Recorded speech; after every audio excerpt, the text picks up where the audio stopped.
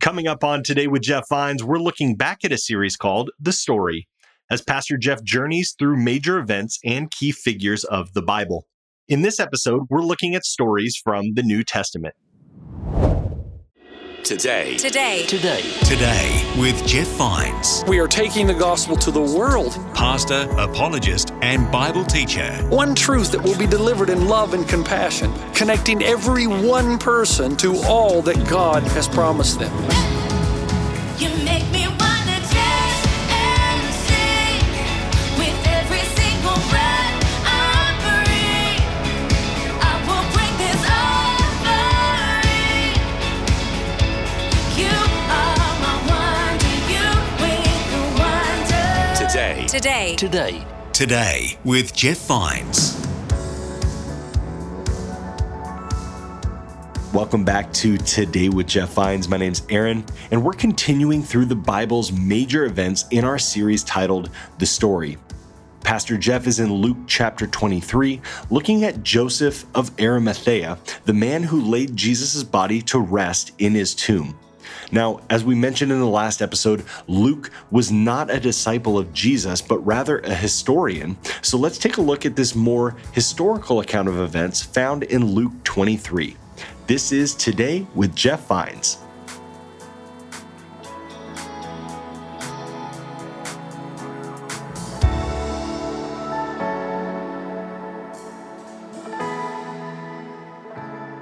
Now here's the problem with Jesus' death on the cross. It was incredibly inconvenient because it's Sabbath day. Once the sun goes down, Sabbath begins, there's no work. They're not able to do it. So Joseph and the bunch of guys do what most guys would do. They just throw the body on the tomb, tie it with some duct tape, and get out of town.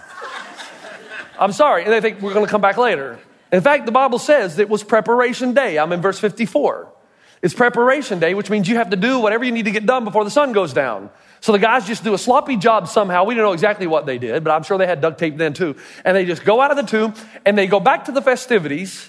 And they're going to wait now till the Sabbath is over to come back and finish the job. Now, the Bible says, this is very interesting, and I'm in verse 55, that the women traveled with Joseph of Arimathea, and they saw the tomb, and they saw, look in the text, how his body was laid.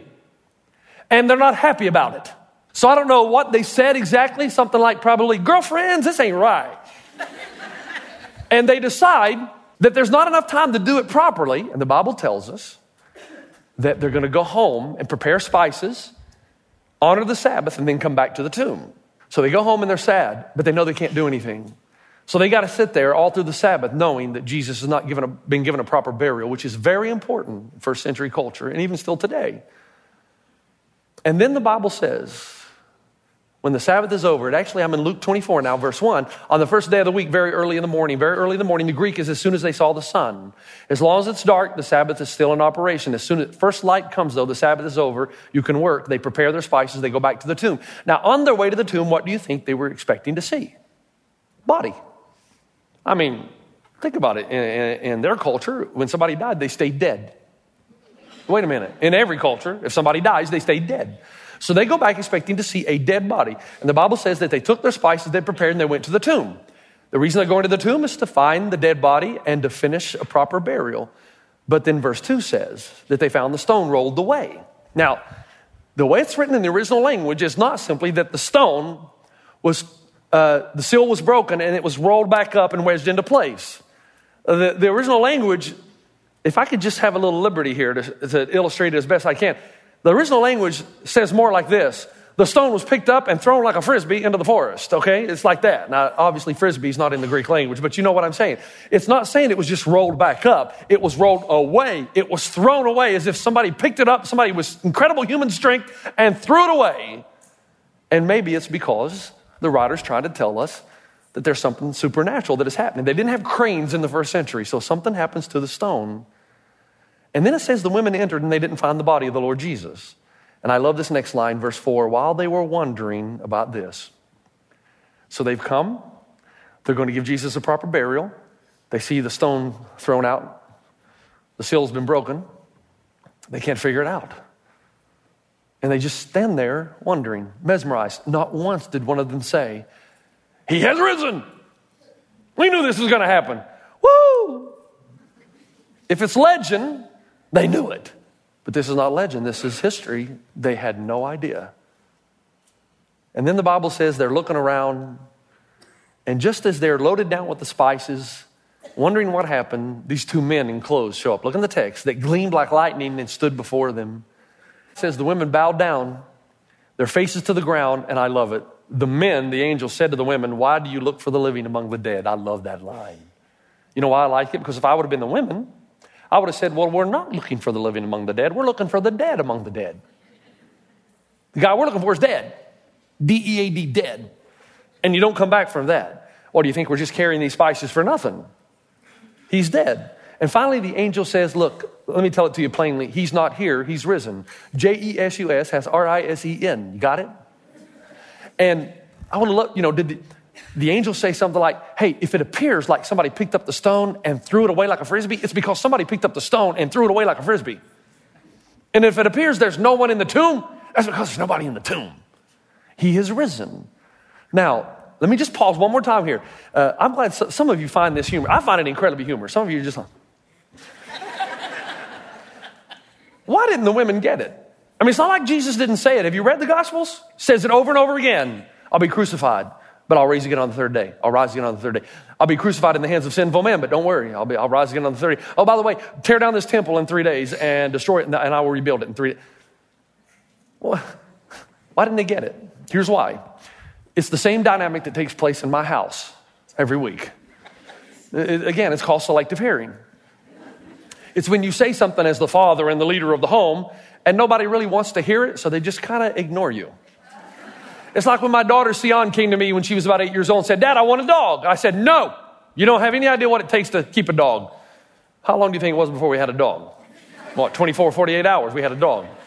Okay, we can have a dog, but the dog stays outside. I want that dog in my house. How long do you think it was before the dog came in the house? 24, 48 hours, he's in the laundry room. Okay. The dog can stay in the laundry room, but nowhere else. He cannot come up the stairs. 24, 48 hours, the dog's coming up the stairs. Okay. The dog can stay in the kitchen, but not in my living room. I come home one day, he's on the living room, on the couch watching TV with Sion. Okay. The dog can come in the living room, but that dog cannot come in my bedroom. Never in my bedroom. 48 hours later, the dog's in my bedroom. Okay. He can come in the bedroom, but he can't get on my bed. That's the last piece of property that I own. 2 days later, I come home, Milo's watching TV with Robin on the bed. Okay, but he can't get in my car. A couple days later, he's in the car. What's happening? It's the dynamic where when you say something to your family that they don't want to hear, la, la, la, la, la, la, I'm not listening. And every time Jesus talked about that he was going to die, they believed Jesus to be the Messiah, and the disciples were like, la, la, la, la, la, I'm not listening. I don't want to hear this. And they just ignored it. They thought, surely we misunderstand. I mean, he does speak in parables. Jesus tries on numerous occasions to convince them, I'm going to die, and I'm going to be delivered in the hands of sinful men. But don't worry, I'm going to rise again on the third day. He even tells them at the Passover feast, in which Peter responds by saying this, never. And he rebuked Jesus. Peter rebuked Jesus. He said, don't say it again. I don't want to hear you talk like that. Not on my watch. That's not going to happen. Not on my watch. And Jesus says what? Get thee behind me, Satan. They just didn't get it. But finally, the women do. This is what I also like about the account. In the first century, women were not allowed to testify in court because they were looked at as secondary people. Imagine, Jesus changed all that. I keep telling you, Jesus changed all that. Jesus changed all that. The Christians changed all that. But it's the women who discover the empty tomb. I love it. If you're writing legend, you'd never do this. And what do? They go back and they tell the disciples. And they know where to find them because they're all hiding. And they tell them what they had seen. I'm in verse 9 now. It says they came back and told the 11. Judas has gone out and hanged himself out of regret and remorse, I'm assuming. And now, verse 10 is very much a historical verse. Now remember, folks, these letters that I'm reading to you are not only meant for you, but these letters began to circulate throughout the land and times of Jesus within the same generation that they happened. That's important because Luke keeps recording events that you can go and test. So he gives us the names of the people who were there. It was Mary Magdalene, Joanna, Mary the mother of James, and the others with them who told the apostles this. That's so that when you read this, you can go back and see those people in the town that they live in and say, hey, did this really happen? But they did not believe, the Bible says, the women, because what they were talking about seemed to be nonsense to them. They had seen Jesus raise Lazarus from the dead, so if you raise a guy from the dead, you can come back yourself. But it seemed like nonsense because they didn't get it. To them, the case was closed, the game was over, it was the end of the story. And then the Bible, stay with me, the Bible says that Peter, something came over him and he just started running to the tomb. And Peter and John both are running, and one outruns the other. Peter gets there. When he gets there, what he finds is no stone, no body, no undercloth. All he finds is the strips of linen. There's a whole sermon in that we can't do now. But this is all he finds. And still, the Bible says he ponders to himself, gee, I wonder what happened. He's just like the women. Nobody's expecting a resurrection. There are no heroes here. They're just wondering what on earth could have happened. And then somewhere along the line, now stay with me, please, almost over. Now, have you? Stay with me. Somewhere along the line, Peter gets it. He thinks, wow, Jesus did say that he would be crucified and that he would rise again. He did it in metaphor through the temple, but he also did it in clear language. I will be handed over to sinful men and be crucified, but I will rise again on the third day. And all of a sudden it dawns on Peter, Jesus is Lord over everything, even death. And it changes Peter from the inside out. He is transformed from a spiritual wimp, hiding out, afraid, to a spiritual muscle man. Because do you know what Peter does next? And this is what really inspires historians who study this kind of thing. The next scene, Peter goes to the very steps of the establishment that crucified Jesus and preaches the gospel. Oh, man. I mean, they just killed Jesus. Something happened inside him to make him so brave. Man, Jesus owns death. Why am I afraid of it?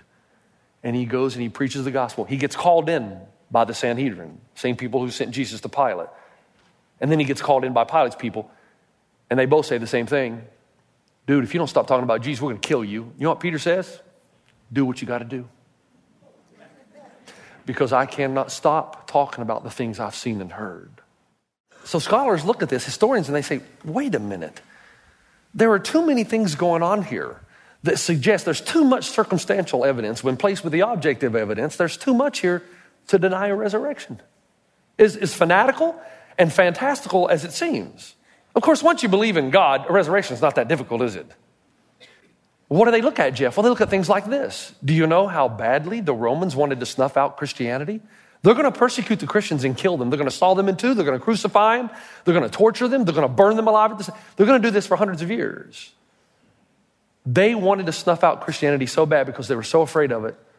All they would have had to done is take the body of Jesus, the dead body of Jesus, and wheel it on a cart downtown Jerusalem and said, yeah, here's your resurrected Jesus. Do you know there are no Jewish nor Roman polemic sources that deny an empty tomb? Not one. And the problem is when scholars look at it, the reasons that are given for the empty tomb make no sense other than a resurrection.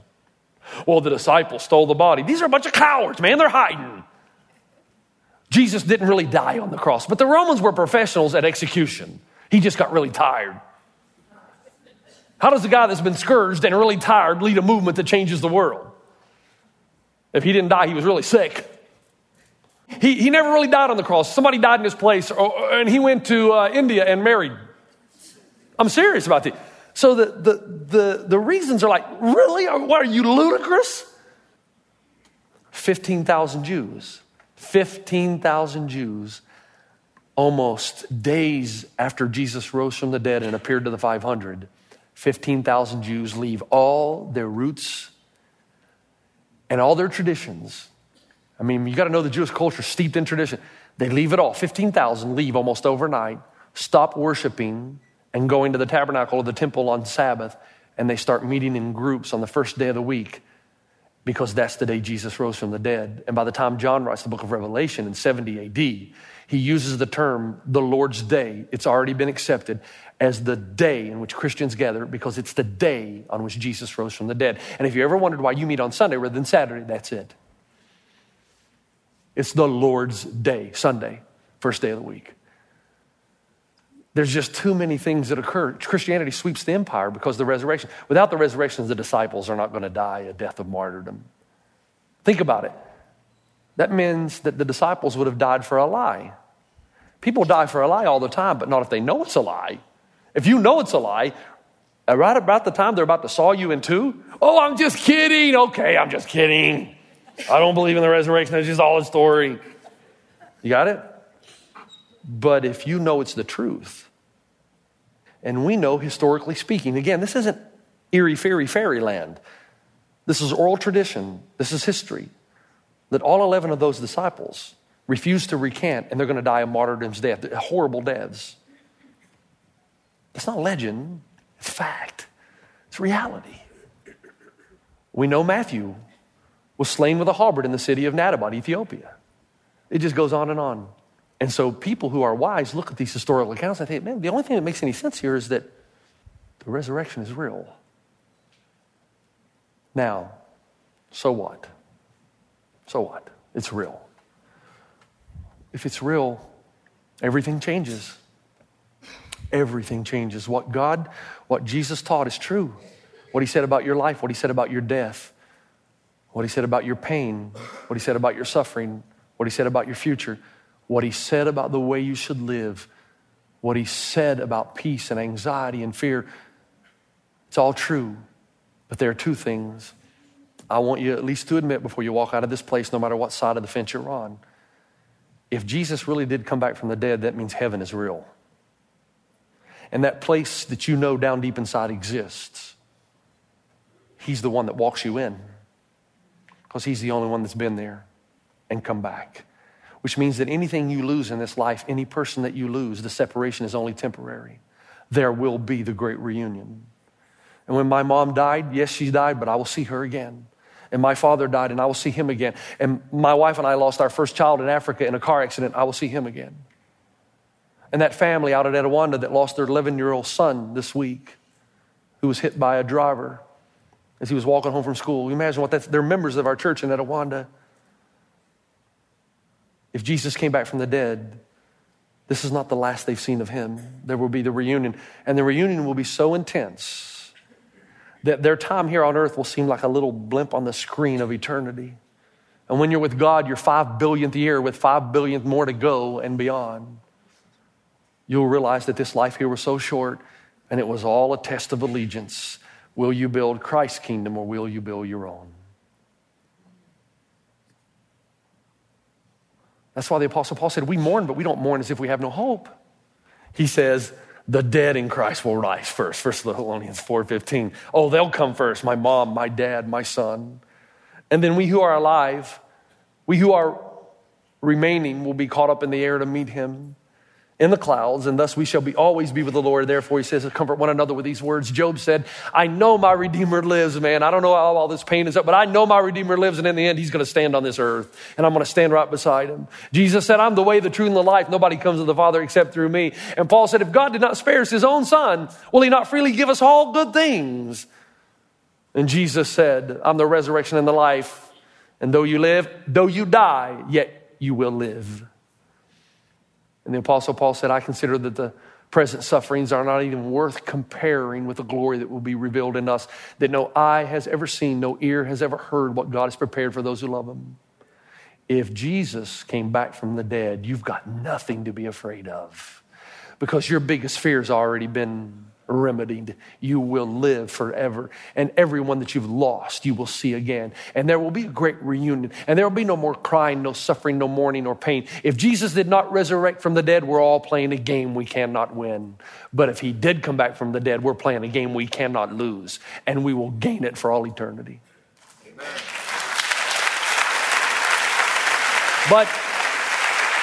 But if heaven is real, if Jesus came back from the dead and heaven is real, that also means hell is real. Oh yeah, and the applause ceases. Because Jesus talked more about hell than he did heaven. And he told us, as he used metaphors and symbols, ultimately hell is separation from God. And ultimately, hell is the ultimate ramification of your free will decision. God gives you just enough information to seek him, that you may find him, but not too much to override your freedom. You decide. Because God is interested in divine romance. He wants to be sought in a way a woman wants to be sought her hand in marriage. God wants to be sought for intimacy and community. And the more you seek God, the more you learn, the more you discover. But God is not going to force himself on anyone. And God says, if you live your whole life and you say, I really don't want God involved. I want one foot in the world, one foot in the kingdom, just in case. God says, you're either in or you're either out. You're either for me or you're against me. And the Bible says that death and Hades are going to be cast into the lake of fire, and that anyone's name not found written in the book of life was cast into the lake of fire with it. See, I don't believe in a little fire. Okay, fine. You don't have to believe in a literal fire. Just remember, though, every time Jesus uses metaphors or signs and symbols, the reality of which is far more intense than the symbol could ever communicate. So if it's not fire, it's worse. And what is worse is divine separation. Because when God withdraws his presence, there can be no good thing. You say, well, now here's where it gets tricky. By the way, you know you're no exception to that. Well, I'm just going to say to God, I did the best I could, what I had. He'll understand. That's because you don't understand the holiness of God. You think it's all about how good you are and how hard you tried. You're still arrogant. You're still arrogant enough to think that your holiness can measure up to God's. Because the way into the kingdom is through a low door of humility, that you know you cannot do what needs to be done. So Jesus did for you what you could not do for yourself. You say, well, man, how do I get my name into the book of life? Jesus said, confess me before men, I'll confess you before the Father. Oh, I've done that. Have you? Do you know what that means? You say, well, I believe that Jesus was a historical man, and I believe that he died on the cross, and I believe he resurrected. Well, good for you. So do the demons. The Bible says the demons believe. That Greek word pistis for belief, see, you think it's just intellectual assent. Not good enough. It's not. The kind of belief the Bible talks about is the belief that says, you know what, I believe so much that Jesus is Lord of this universe, I'm going to make him Lord of my life. And so when Jesus goes to Peter in John 21 to restore him, he says, Peter, do you love me more than anything else? You can have other loves, but do you love me more than anything else? Will you sacrifice anything I ask you to give up, and will you follow me wherever I go? If you can say yes, you're in. You may not be perfect and you may fail. And you're only saved by the blood of Jesus and nothing else. But those people who are saved by the blood of Jesus and really get that they're saved by grace, there is a natural result of transformation that happens because the Spirit of God comes in to transform you, that changes not only what you do, but what you want to do. And if you're still autonomous and you're still making your own decisions and you still are living life, you may confess intellectually that you believe Jesus, that you believe the crucifixion and resurrection, but he's not become the Lord and Savior of your life. And if he's not the Lord and Savior of your life, your name is not written in the book of life. But if he's the Lord and Savior of your life, you may not be perfect and you may fail, just like everybody else. We're all sinners in this room. But your will is to live for God. And if your will is to live for God, and to give up your rights and give them to him, and to give up your life and to give it to him, and to follow him, if that's your decision, your name is written in the book of life, and God has no eraser. You're in. No matter how many times you fail, you're in. It's a matter of the will. So Peter gets it. What does Peter do? He starts preaching. People leave the cafes and school and their places of business. They come out and he talks louder and louder and he tells them the story. And then he says to them, repent. And they say, what do we do? He says, repent and do what? Come on, Acts 2:37, 36, 7, and 8. Repent and be baptized. Repent and be. Now, why would he do that? What's up with baptism? Because this became the symbol of the resurrection. If Jesus died for you, nothing changes. But if he died and rose from the dead, everything changes. Because if he rose from the dead, that means everything he said about you is true. There's a gap between you and God that only he can bridge. And it means that if you confess him before men, he'll confess you before the Father. And baptism became the way that you identified with the resurrection of Jesus. You died to your old way, you're resurrected anew. Romans 6 says that as many of us who have been baptized into Christ, we put on Christ, there's a newness of life. Is that you? You've been listening to Today with Jeff Vines. Next time, we'll bring you a new message from Pastor Jeff. You can listen to more messages like this. Just search for Today with Jeff Vines wherever you listen to podcasts. You make me wanna dance.